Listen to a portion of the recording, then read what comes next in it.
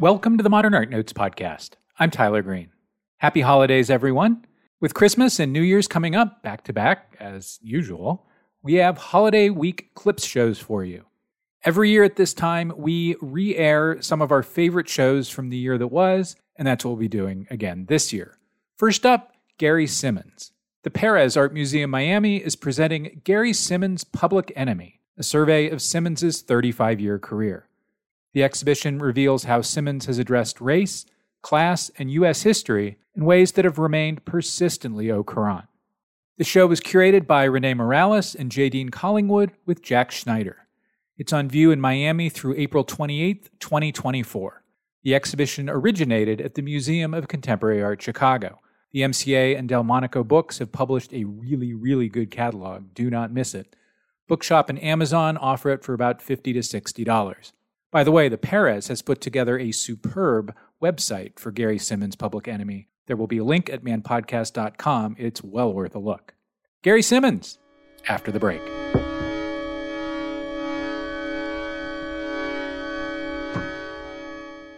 Artist, author, activist, educator. Witness the groundbreaking practice of Faith Ringgold in Faith Ringgold, American People, opening at the Museum of Contemporary Chicago, November 18th. This comprehensive retrospective features over 5 decades of the artist's works, which detail the complexity of life in the United States and radical social change from the civil rights movement to today. Plan your visit at mcachicago.org. The Museum of Fine Arts Houston presents Rembrandt to Van Gogh, Masterpieces from the Armand Hammer Collection. Experience masterworks from the renowned Hammer Museum collection spanning the Renaissance to Post-Impressionism. Highlights of the exhibition include paintings from the 16th and 17th century by Titian and Rembrandt. The Armand Hammer collection also includes 3 works by Vincent van Gogh. This exhibition offers a special opportunity to see these great works of art shown together outside Los Angeles for the very first time in this century. On view through January 21st. Learn more at mfah.org/Rembrandt van Gogh. On view through January 14th at the Getty Center. The new exhibition, William Blake Visionary, explores the unconventional art of painter, poet, and printmaker William Blake. Now celebrated as one of the greatest artists of the early Romantic era, Blake was largely unrecognized during his lifetime and lived mostly in obscurity. Follow his journey as an artist, from his early years as a commercial printmaker to the legendary creator we know today, exploring Blake's wild imagination through acclaimed works that have perplexed and delighted audience for over 200 years. This major international loan exhibition is organized in cooperation with Tate. Plan your visit and book free advance reservations today at getty.edu. Located in the heart of downtown Berkeley at the edge of the University of California campus, the Berkeley Art Museum and Pacific Film Archive is one of the nation's leading university art museums. A locally rooted, globally relevant institution that connects audiences with the most exciting artists and filmmakers of our time. Uniquely dedicated to both art and film, BAMFA hosts more than a dozen art exhibitions, hundreds of film screenings, and countless public programs each year, with a growing emphasis on contemporary work by Black, Asian, and Latinx voices. To see what's on view and plan a visit, go to bamfa.org. The Menil Collection in Houston, Texas presents Chrissa in New York through March 10th, 2024. The show features the artist's rarely seen neon sculptures, as well as plaster, marble, and cast metal pieces, and works on canvas and paper. Chrissa was a leader within avant-garde circles during her years in New York and was one of the first to incorporate neon into her practice. Co-organized by the Menil Collection and Dia Art Foundation, Chrissa in New York is the first major survey of the artist's work in the United States in more than 50 years. Find details at menil.org. The Menil Collection is always free. The Hammer Museum in Los Angeles presents Made in LA, Acts of Living, the 6th iteration of the highly anticipated biennial exhibition, showcasing 39 artists and collectives living and working in Los Angeles. On view from October 1st to December 31st, and filling nearly every gallery of the museum, this year's edition addresses the intersection between art, community, and everyday life. These practices embrace the value of craft, materiality, performance, and collectivity. Accompanying the exhibition are artists' talks, performances, screenings, and conversations. For more information on the exhibition and programs, visit hammer.ucla.edu.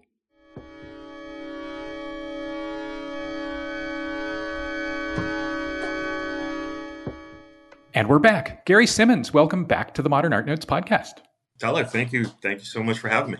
When we last talked 6 years ago, we talked about a series of work you made in the early 1990s that used Ku Klux Klan-related clothing and nooses and whatnot. But we did not talk about the work you made before that, and I have kicked myself about that ever since.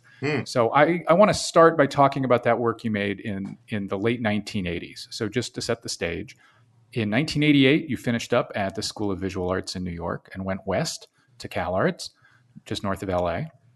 And within a year of arriving there, you started making work that referenced classrooms and schools, one of which is at the MCA, Disinformation Supremacy Board, from '89. What drove your interest in education and schooling? I think probably two-prong.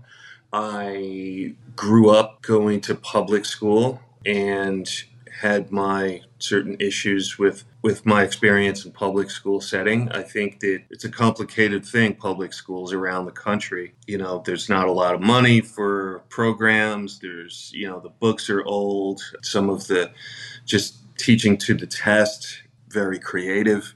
I think that unless a student is fortunate enough to have probably parents or relatives or somebody that's going to teach them outside of that format, they're not going to dig deep into histories and math and science issues that you're limited to what those teachers, and it's no rip on the teachers per se. I think that they're overworked and they have way too many students per class, and we could take this whole podcast into public school critiques, but I think that specifically, I'm very close. I was very close to a lot of my relatives in the West Indies and overseas, and they would come to visit, and a lot of us were the same or very similar age, and I started to realize the differences between what they were learning and the histories that they were getting and what I was getting. And they knew far more about European history and histories in South America and Mayan culture and things like that, and we were very, very limited. And so I felt almost ignorant that they could speak multiple languages and they were, learning these kinds of histories that I knew nothing about. And I think that became curious for me. I think that sort of ignited a question of what are we learning and what aren't we learning? What are we teaching our students and what are we cutting out? And, it started to become very, self-reflexive reflection and looking inward as to what can I teach myself that I'm not getting in the classroom. And, by the time I got to college, I realized that I was in classes and courses that students were privy to a lot of writing and philosophies and materials that I wasn't, and I had a lot to catch up on. So being a kid that was also dyslexic and not realizing it till much later, dyslexia wasn't really a thing when we were young. It was, you just read slower, or there were all these other reasons. And so you kind of got around your dyslexia in a way. And I think in some ways that was almost fortunate because you had to find a way in your own terms to process and understand information. And so I knew that there was a lot of stuff that I needed to read quickly to be up to speed with everybody else that was around me. And it became, I have this athletic background, so I'm very competitive. And it was important for me to be able to stay within, boundaries or, the conversation, keep up with what's being talked about in critiques or in art theory classes and understand it. So, I really was drawn to the Donald Cuspits and his wife and, Rosalind Deutsch and Craig Owens and all of these guys were teaching at Visual Arts when I was there. I was very, very fortunate to have some of the most important art thinkers of our time all in one place. And they were very patient. And if you showed the kind of burning desire to know this information, they were very willing to stick with you and help you out. So I just drank it in. It was also a time coming in, the mid 80s where politics, race politics, queer politics, AIDS we were consumed by it every day. We had friends that were passing away. Society was just shunning whole groups of us in the arts, whether you're of color or you're queer or you were sick. And you were just kind of pushed into this corner. There was this kind of team mentality. So I think that sense of critique was in our kind of art DNA. And that's where I started to really, I was really schooled by a lot of the minimalists. I was very drawn to the Robert Morris and Linda Benglis and Jackie Windsor and Jack Whitten and all of these folks that were like amazing teachers at SVA.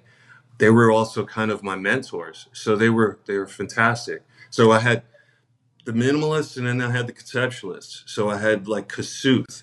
I had, all of those guys were there at the same time. And then when I later on went on to Cal Arts, it was Michael Asher and so on and so on. So it was a really great time to be an art student, and I relish and celebrate that because those folks really wanted to be teachers. They weren't just doing it because they needed to pay the rent or, fabricate a new object. I think one of the things I hear you saying is that one reason education surfaces in the work, really leads your work at the beginning of your career in the mid-20s, is because after being bored in high school, you were excited to learn suddenly. Yeah. And that almost surprised you?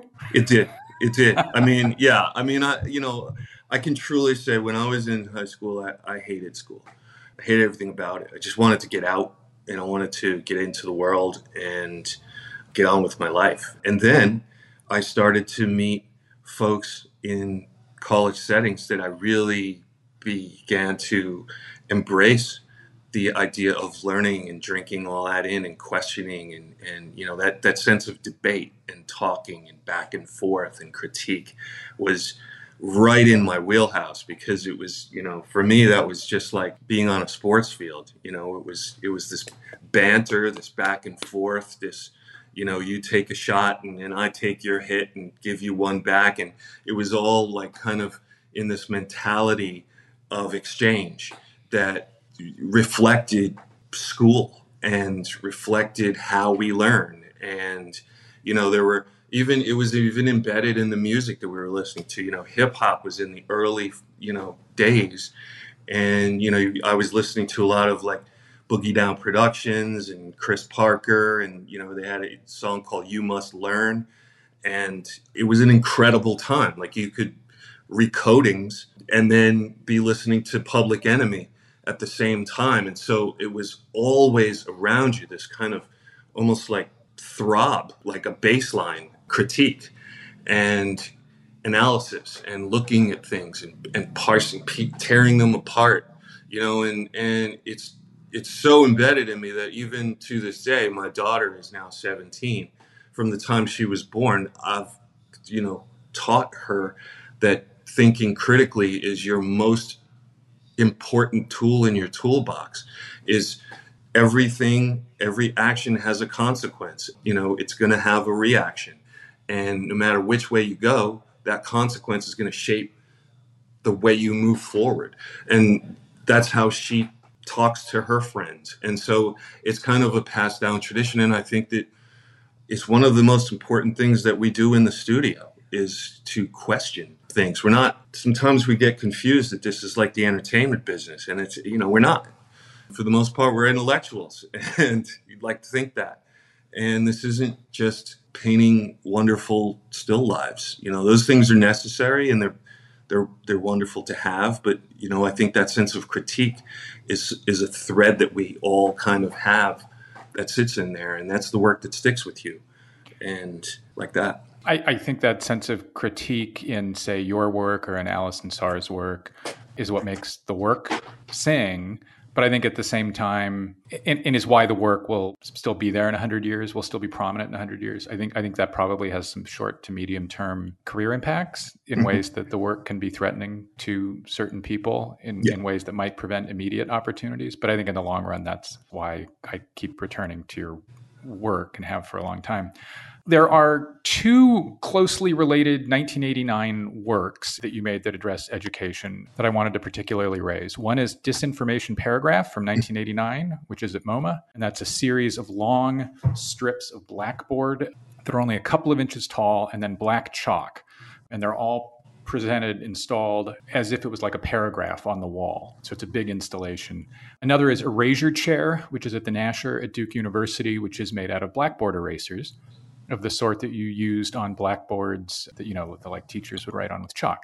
Yeah. So you're 25 when you make these. And what strikes me about one of the things that strikes me about those works is that you're a young pup and you're reaching for something that even in 1989 was already old-timey and nostalgic, not quite sentimental, but nostalgic. What got you thinking about blackboards and chalk and erasers, and why did something old-timey fit how you wanted to address education? Those are two of my among the favorites I think I've made throughout my career. The paragraph was really, I was thinking about like redacted government letters and things like that. And I think the chalkboard, for me, I was really about pairing that. Jackie Windsor used to have this really interesting thing she would say.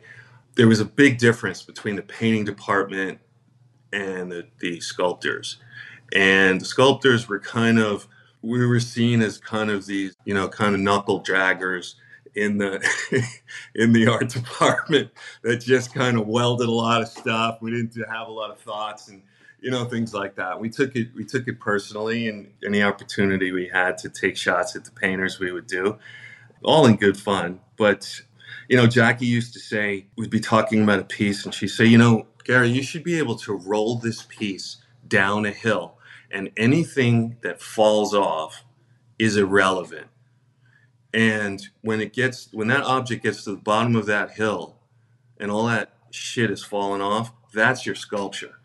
And I was like, wow, and to this day, this is like 35 something years later, it still sticks with me when she says that, because that sense of paring down and cutting the fat off and getting down to the most important features of what you're trying to get across is basically the credo of all minimalists, right? Is to pare things down, that cube and how it relates to the scale and the architecture of the room and things like, you think about Joel Shapiro's, those little bronze houses.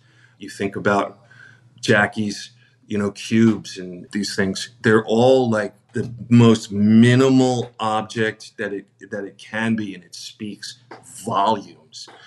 That left a huge, massive impact on me.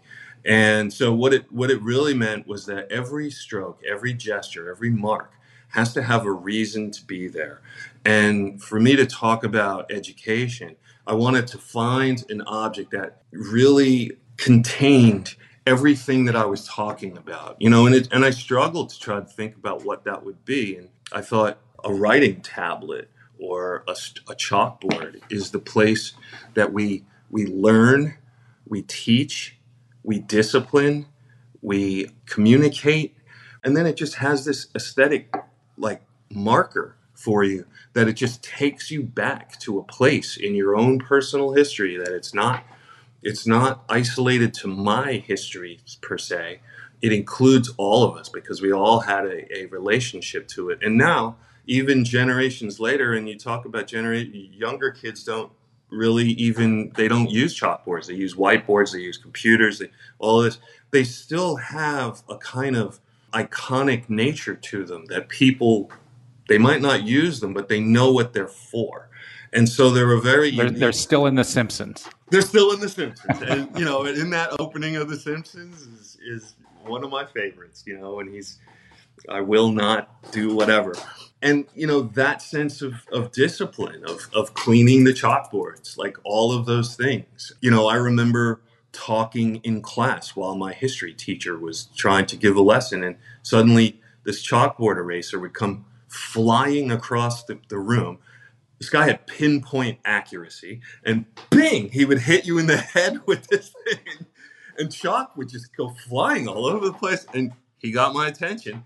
There's just aspects of the classroom that are so iconic and attached to your childhood and memories. And, whether we romanticize them or we, alter them in our brain, they still become that marker or trigger for whatever it is we're trying to recall.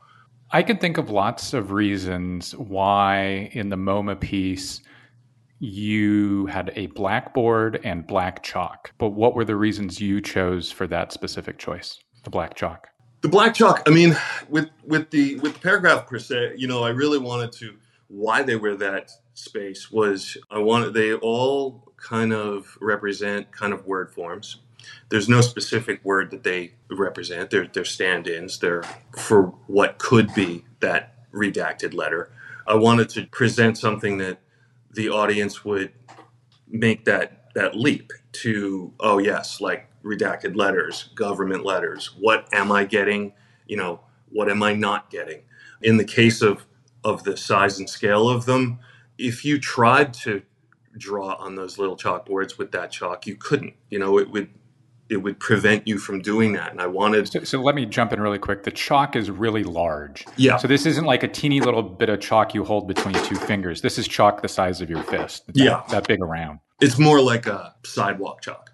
It's something that a kid could hold in their hand. And, that somebody potentially might have a lesson to, if you were teaching a course.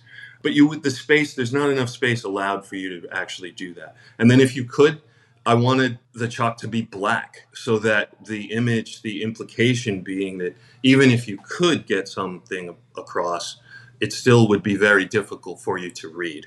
And that sense of what am I learning? What am I teaching? Who's the recipient? Who's presenting it? That question is at the center of what that piece is really about. And I love that piece. There was an intention to have a whole room at that time of these word forms and things. But, time passes and you never get around to doing that. Maybe one day I'll do the room installation of those. But simultaneous presence and invisibility is really key to that work and kind of continues in your work really for decades. Another way in which, one reason we're spending so much time on this extremely early work is because blackboards and chalk and the effects that you would bring into paintings for decades afterward are really important.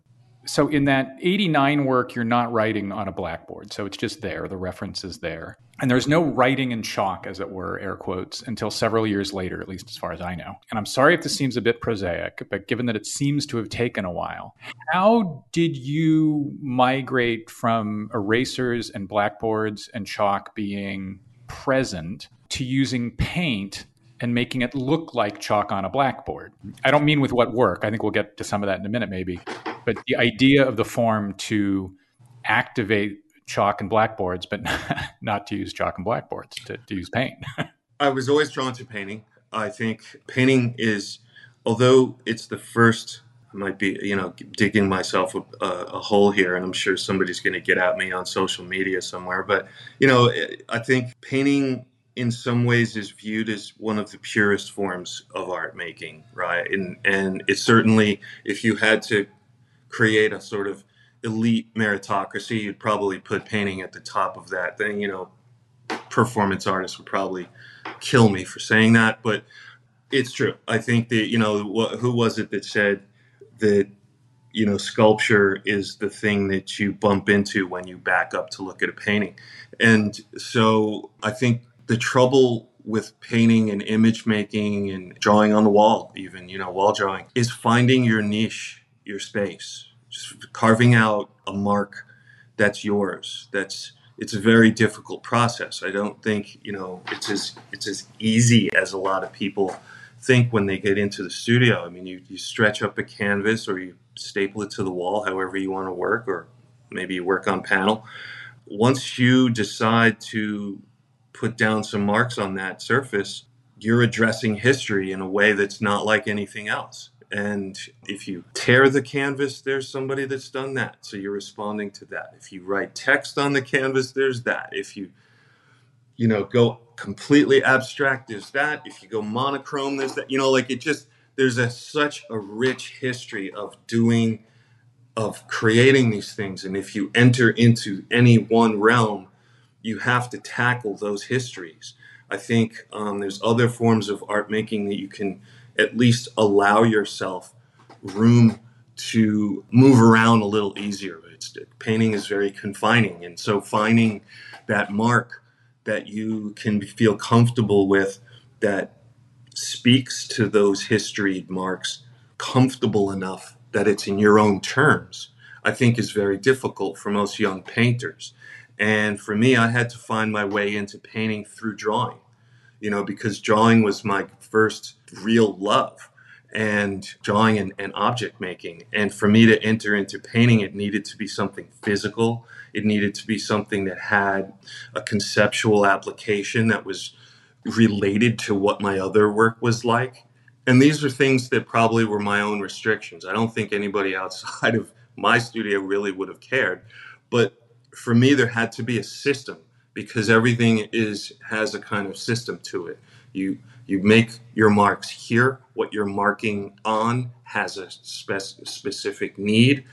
How you address the room, the size, the scale of the wall drawings are related to cinematic screens. Like there's all these kinds of things, these almost barricades that I put up for myself. And maybe some of them it was unnecessary, but for me, working through it, that's how I found my way to being comfortable with paint and mixing paint, and allowing myself to say, okay, I found my little place on the island that I can do my thing. And now that I have found that, I feel comfortable enough to move around and swim around and do whatever it is I like.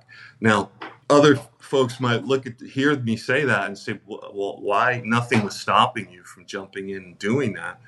But when you learn in a certain kind of way that these things all have to relate and they need to come out of one thing and they speak to another, it wasn't that I was thinking about histories so much, like in this arrogant way. It was more, I just didn't think that I could do like what Ellsworth Kelly does. I love those paintings to death. I think Kelly does things.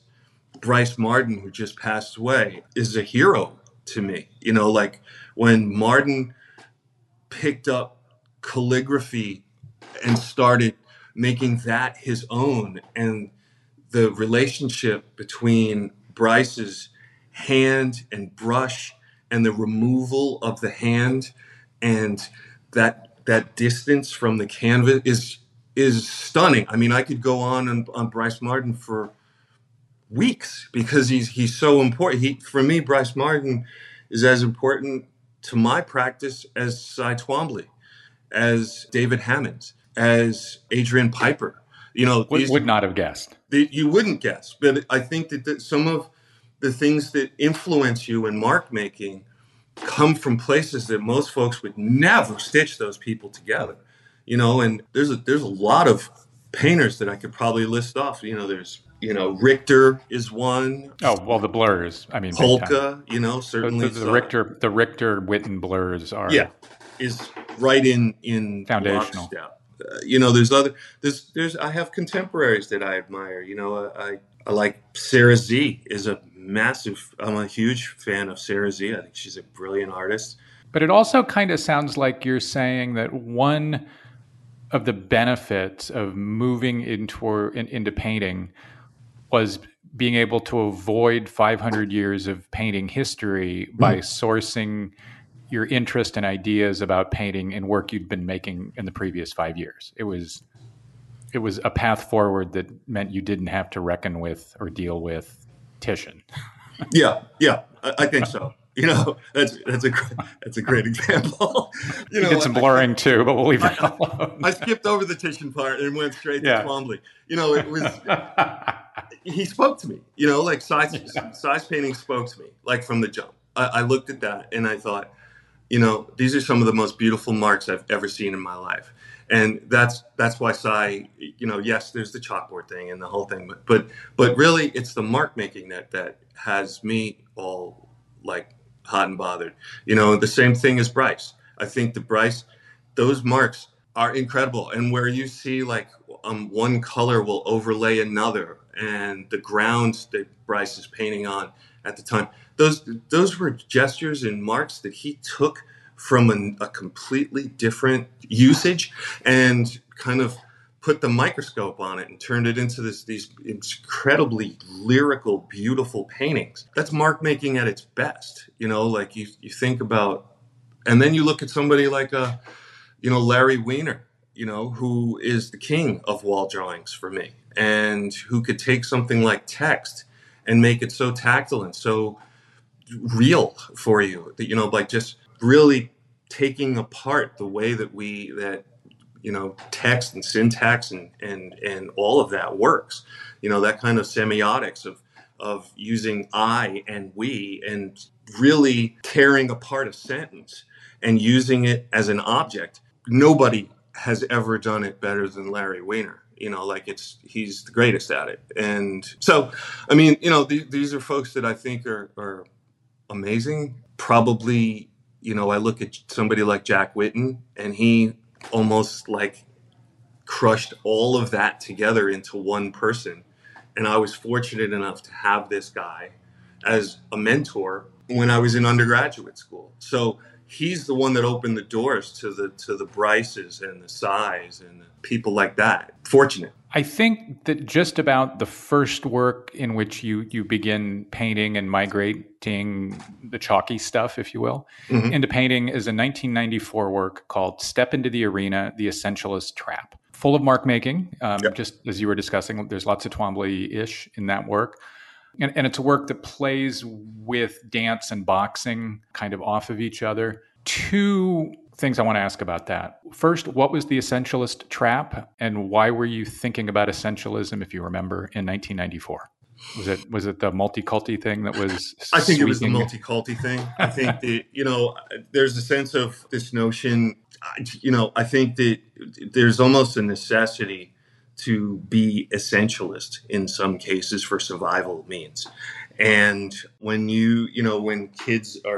when history is so murky and so lost, and you're dealing with really an oral history passed down from one generation to the other, it's almost important to maintain a sense of like who you are through a kind of essentialism.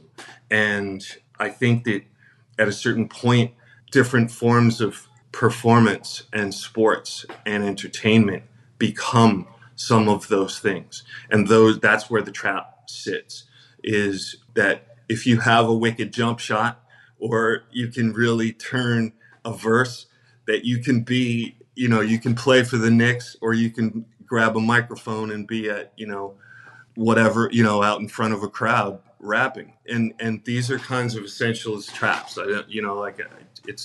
looked at, I looked at some of the percentages of young Black students applying to colleges now, and it'll make you almost cry that, most schools, you have probably 5% Black students in universities at any given time. That's not accepted. That's 5% of the accepted enrolled students at a university.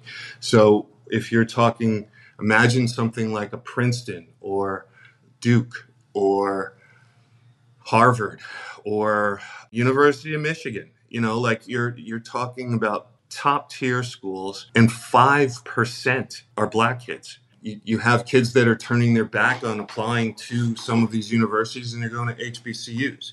Now, HBCUs are starting to get over applications, and they have hundreds of thousands of applications coming their way. And 10 years ago, a lot of these kids weren't going there. So what does that tell folks? That tell folks is that, these students are feeling that they're either left out or left behind or not being considered.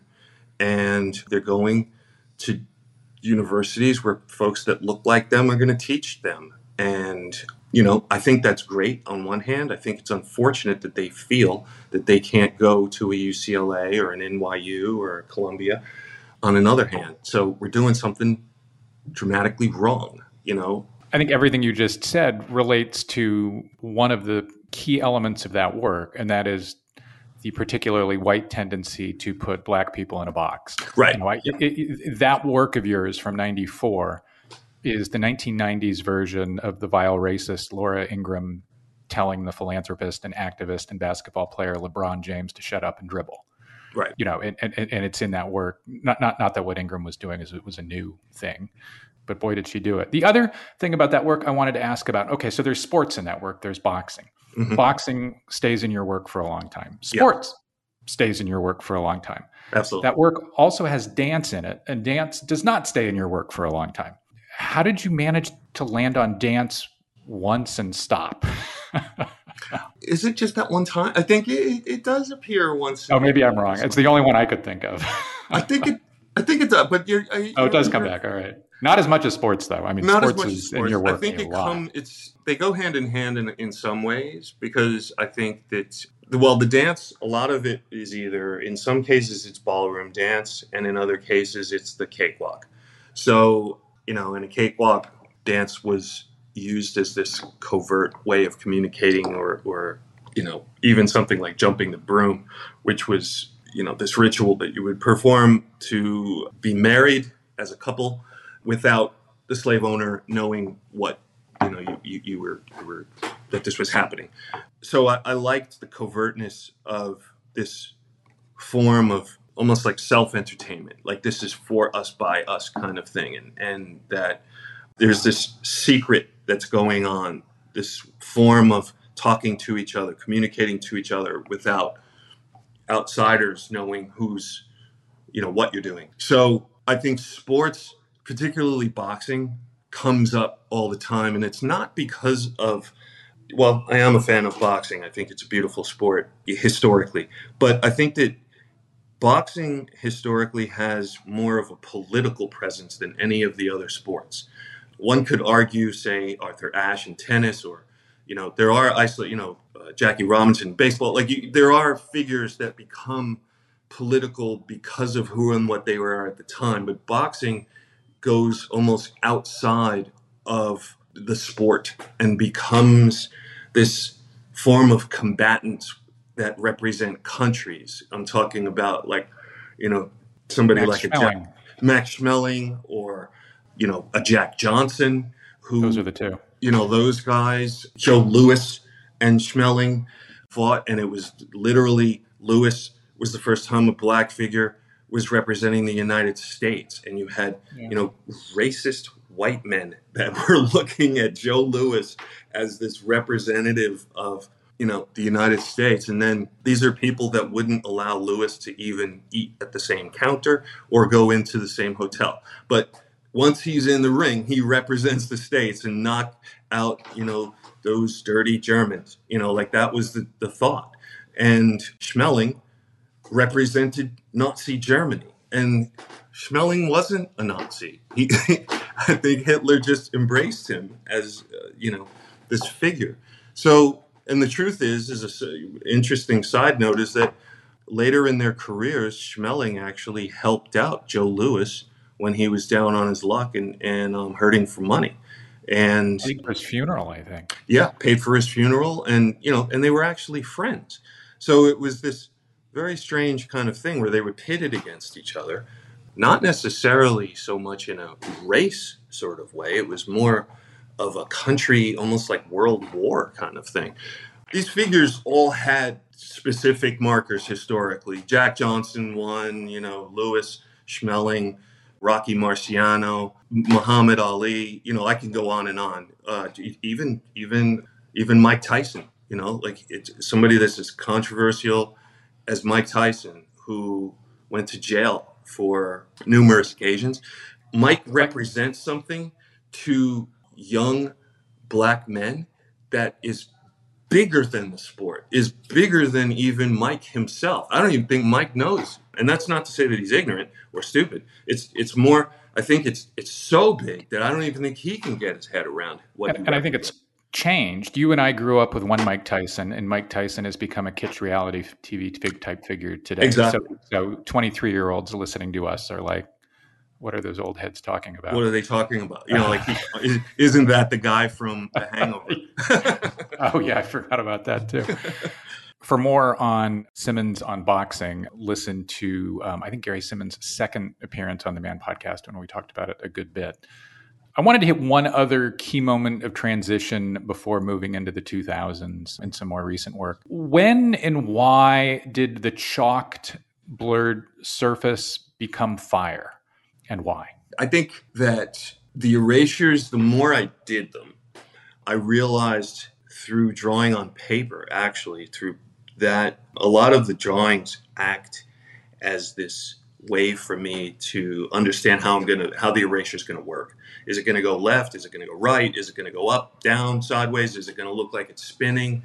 Can I create a speed thing so that it looks like a whirling top?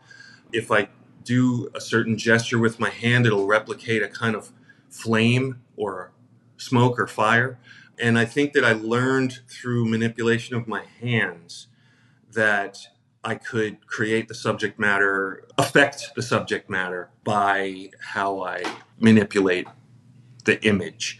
That it isn't just a sweeping left to right, kind of thing, or up and down. Like I can do both, or have an effect of something sweeping into the frame by dragging it out of the frame. It's almost like the reverse. It's funny because it almost acts, the act of doing them is almost like this dyslexic act. The direction that I perform them in, the image feels like it's going in the opposite direction.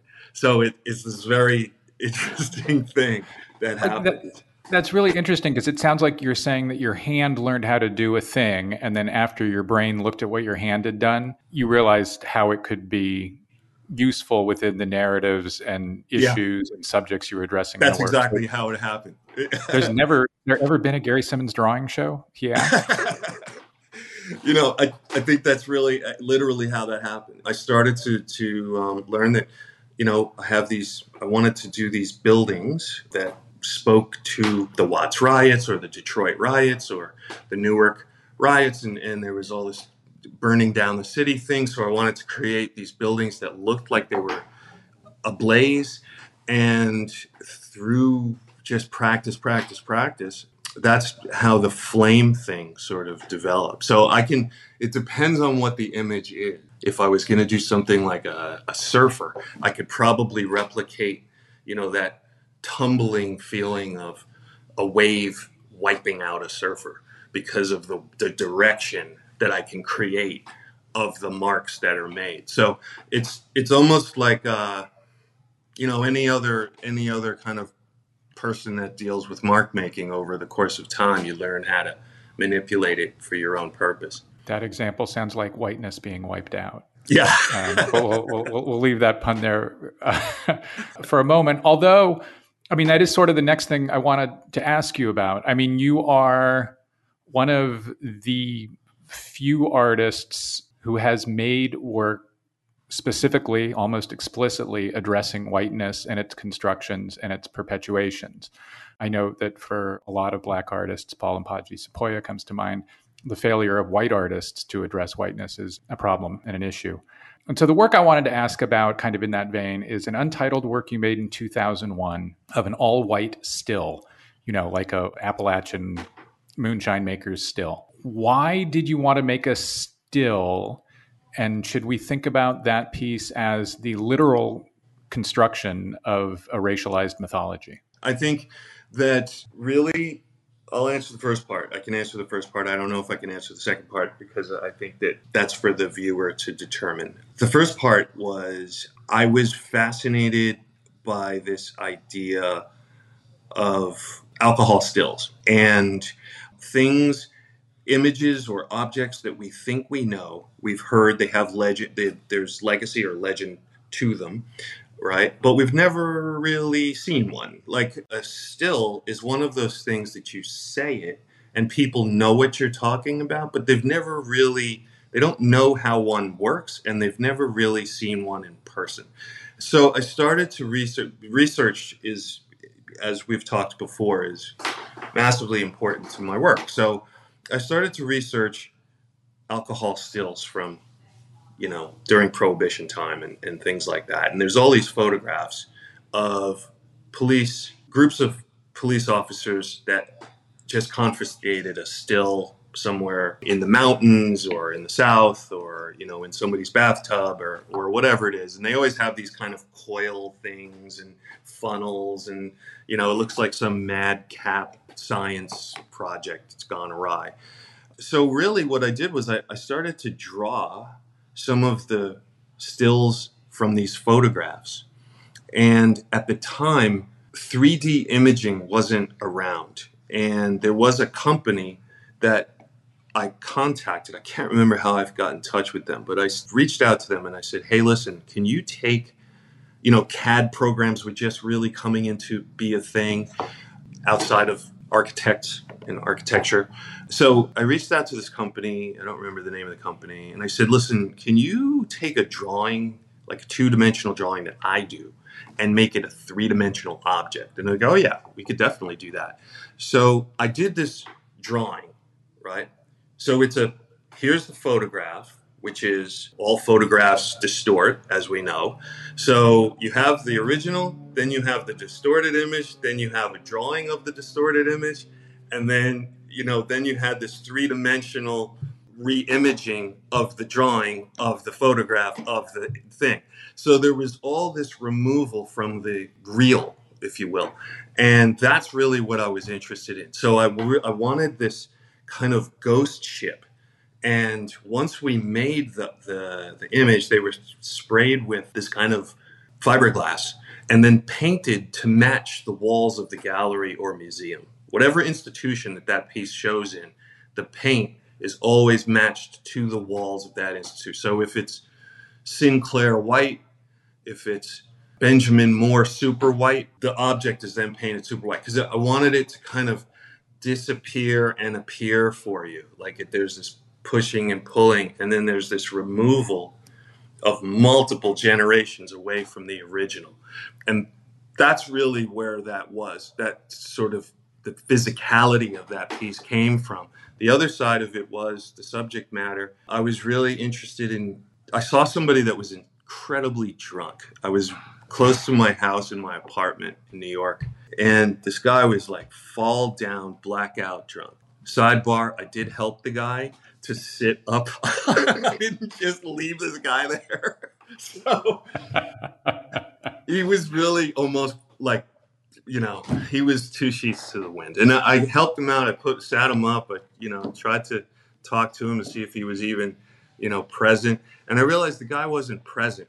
And I thought, I've gotten drunk. I'm not a saint. I've gotten drunk. I've done drugs in my past, like all things. But I've always been in control of my faculties.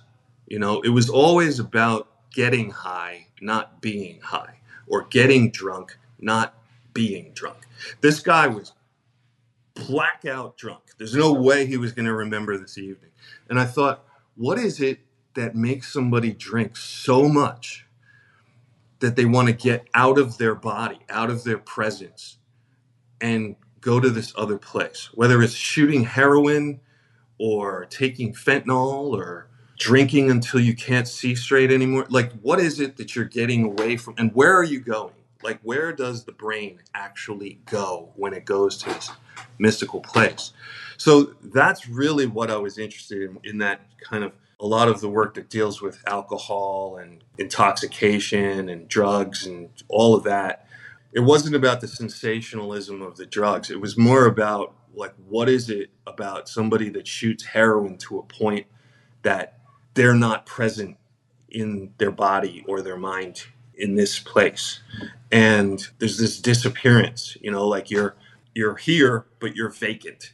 And there's this absence of presence in getting that high or that drunk or whatever it is. And that's what I was trying to get at. And I think that to understand that, it's something that is generations away from whatever that original problem or thing was that you were getting at. So that's where all of those things stitched together.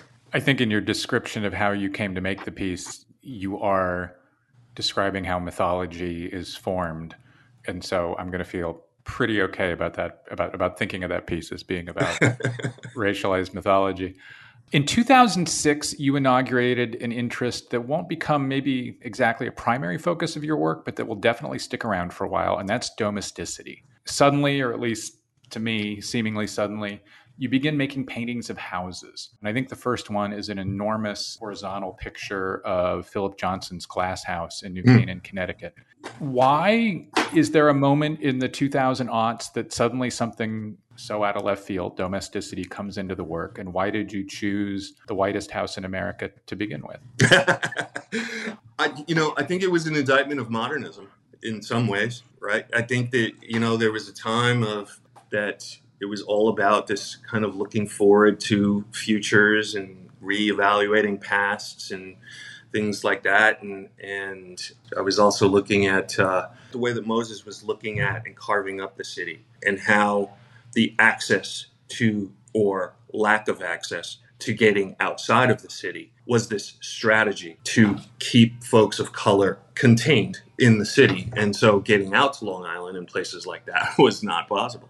So now, interestingly enough, there is a neighborhood in Sag Harbor called Nineveh, which is known as the Black Sag Harbor, which is it's not a gated community by any stretch, but it is like a group of Black folks that lived in this area of Sag Harbor for a very, very long period of time. And houses are bought and sold in a very interesting way. Anyway, so there were folks that did manage to breach Moses' grand plan of containment, so to speak.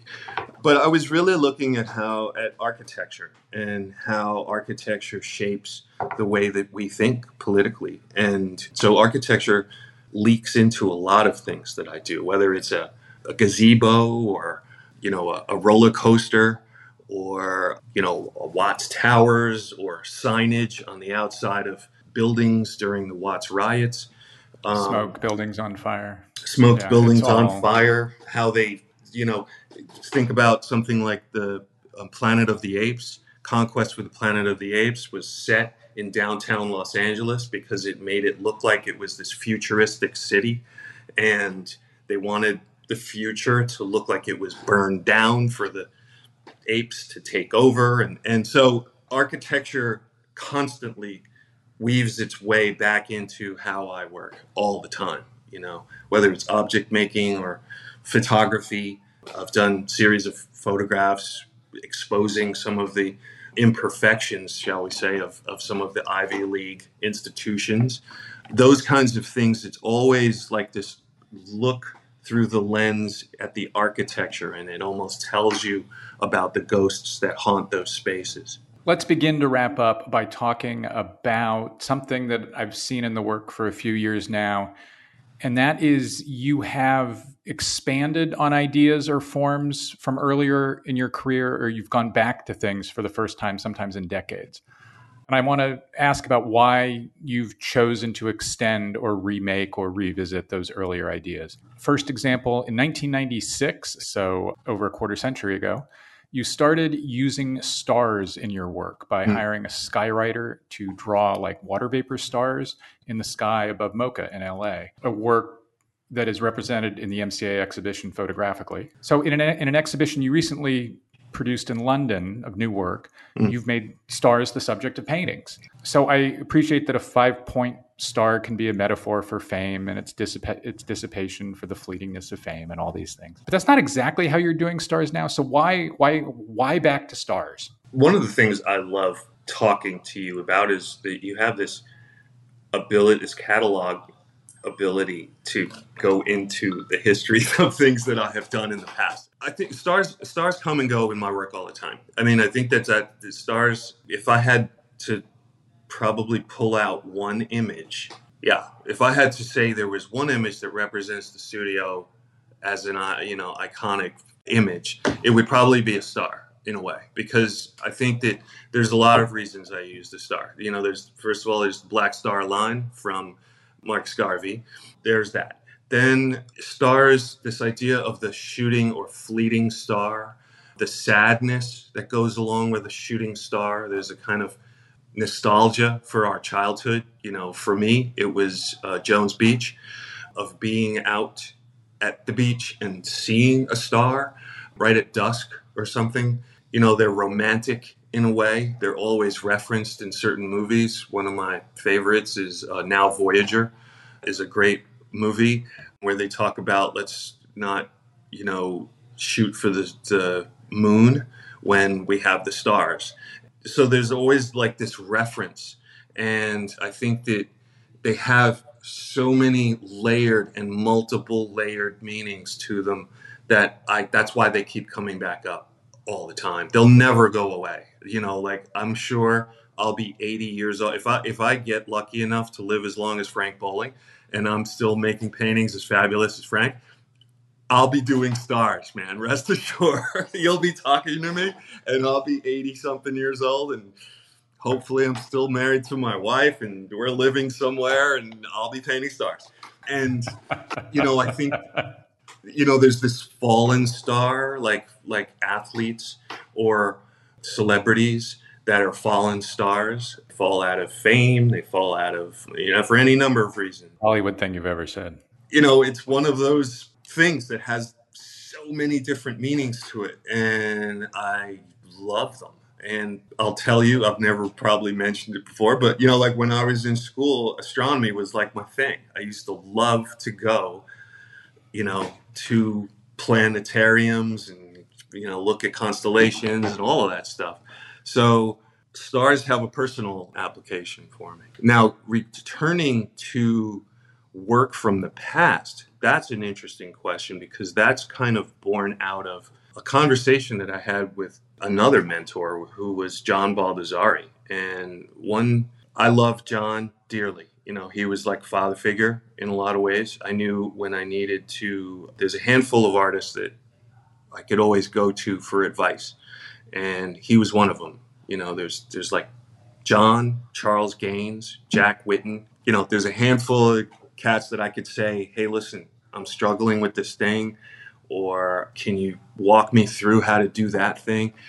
Those guys I could always rely on. And John, whenever you knew John, he embraced you like you were one of his kids. And I'll give you a brief story with John. My first show in Paris, I was really excited. I'd never been to Europe before. I was doing this show. Got there, we installed the show, and there was a lot of people in the room. I didn't know anybody. Everybody speaking French, and I didn't speak French. And it actually started drifting into a negative thing. Like I was really bummed. I was really sad because I didn't know anybody. Nobody was talking to me. Nobody knew I was the artist. And I'm sitting there all by myself. And I'm like, this kind of sucks. I want to go back to New York. I look over at the door and in walks the big bear. And if you know John, he was 6'8", white hair, white beard. Big dude. And like this warmth came across me. And I was like, John, what are you doing here? And he was like, man, I was in Vienna and I saw that you had a show here. I wanted to be here for your first show. So I got on a plane and I came over and here I am. And Tyler, wow. I nearly cried, man. I probably did cry because it was so moving for him to do that. And I thought, I want to be that guy. So some years passed. We were doing a conversation in Miami, of all places, and we were having martinis. John had just installed some piece somewhere, I can't remember where, and I looked at the thing and I said, John, is that like an older piece or is that a newer piece? And he looked at me, he was like, wow, I can't believe that you picked it up. It was like this teeny little reference to an older thing. He was like, I can't believe you picked that up. Like hardly anybody's picked up on that. I was like, well, I try to study your work. And he said, when you get to be my age, you're fortunate enough that you made enough work that you can actually go back and look at some of your older work and reference it and recontextualize it because you have this long history behind all the work that you've made since. So there's this way of talking to some of your older ideas through your newer, more informed lens. And I was like, oh my God, I can't wait till I get to that place. And he was like, well, you stick around, keep working, and it'll happen. And so whenever I'm in the studio, I have that wonderful ghost of John Baldessari with me all the time. And, that's where that comes from. Sometimes you make work when you're younger. I think that a lot of times younger artists are so eager to get all these incredible ideas out, and they have great, wonderful ideas, and they want to say everything all at once. But you got to go back and kind of unpack some of those pieces and do more. You realize that you have more to say about some of those ideas. It's not just like an idea Frogger where you just kind of jump between the traffic. And for me at this stage, I just did a survey, a 30-something year survey in Chicago, and think that kind of generated an interest in some older ideas that I haven't closed out on. And that's where a lot of that came from. That answer perfectly sets up my last question. In 2021, you returned to schools, and at least objects that reference schools, with a work called You Can Paint Over Me, But I'll Still Be Here. I think I said that was 2021. So the work of yours with schools is 30 years old. Why is that something that you thought was a good book to reopen? Or what did you want to add to it? I think I still had things to say. I think that I think the work shows that you're doing schools radically differently. I should have made that clear in the question. Yeah, I think that was necessary. I think that having all that mileage underneath me allowed me to go back and reanalyze and relook.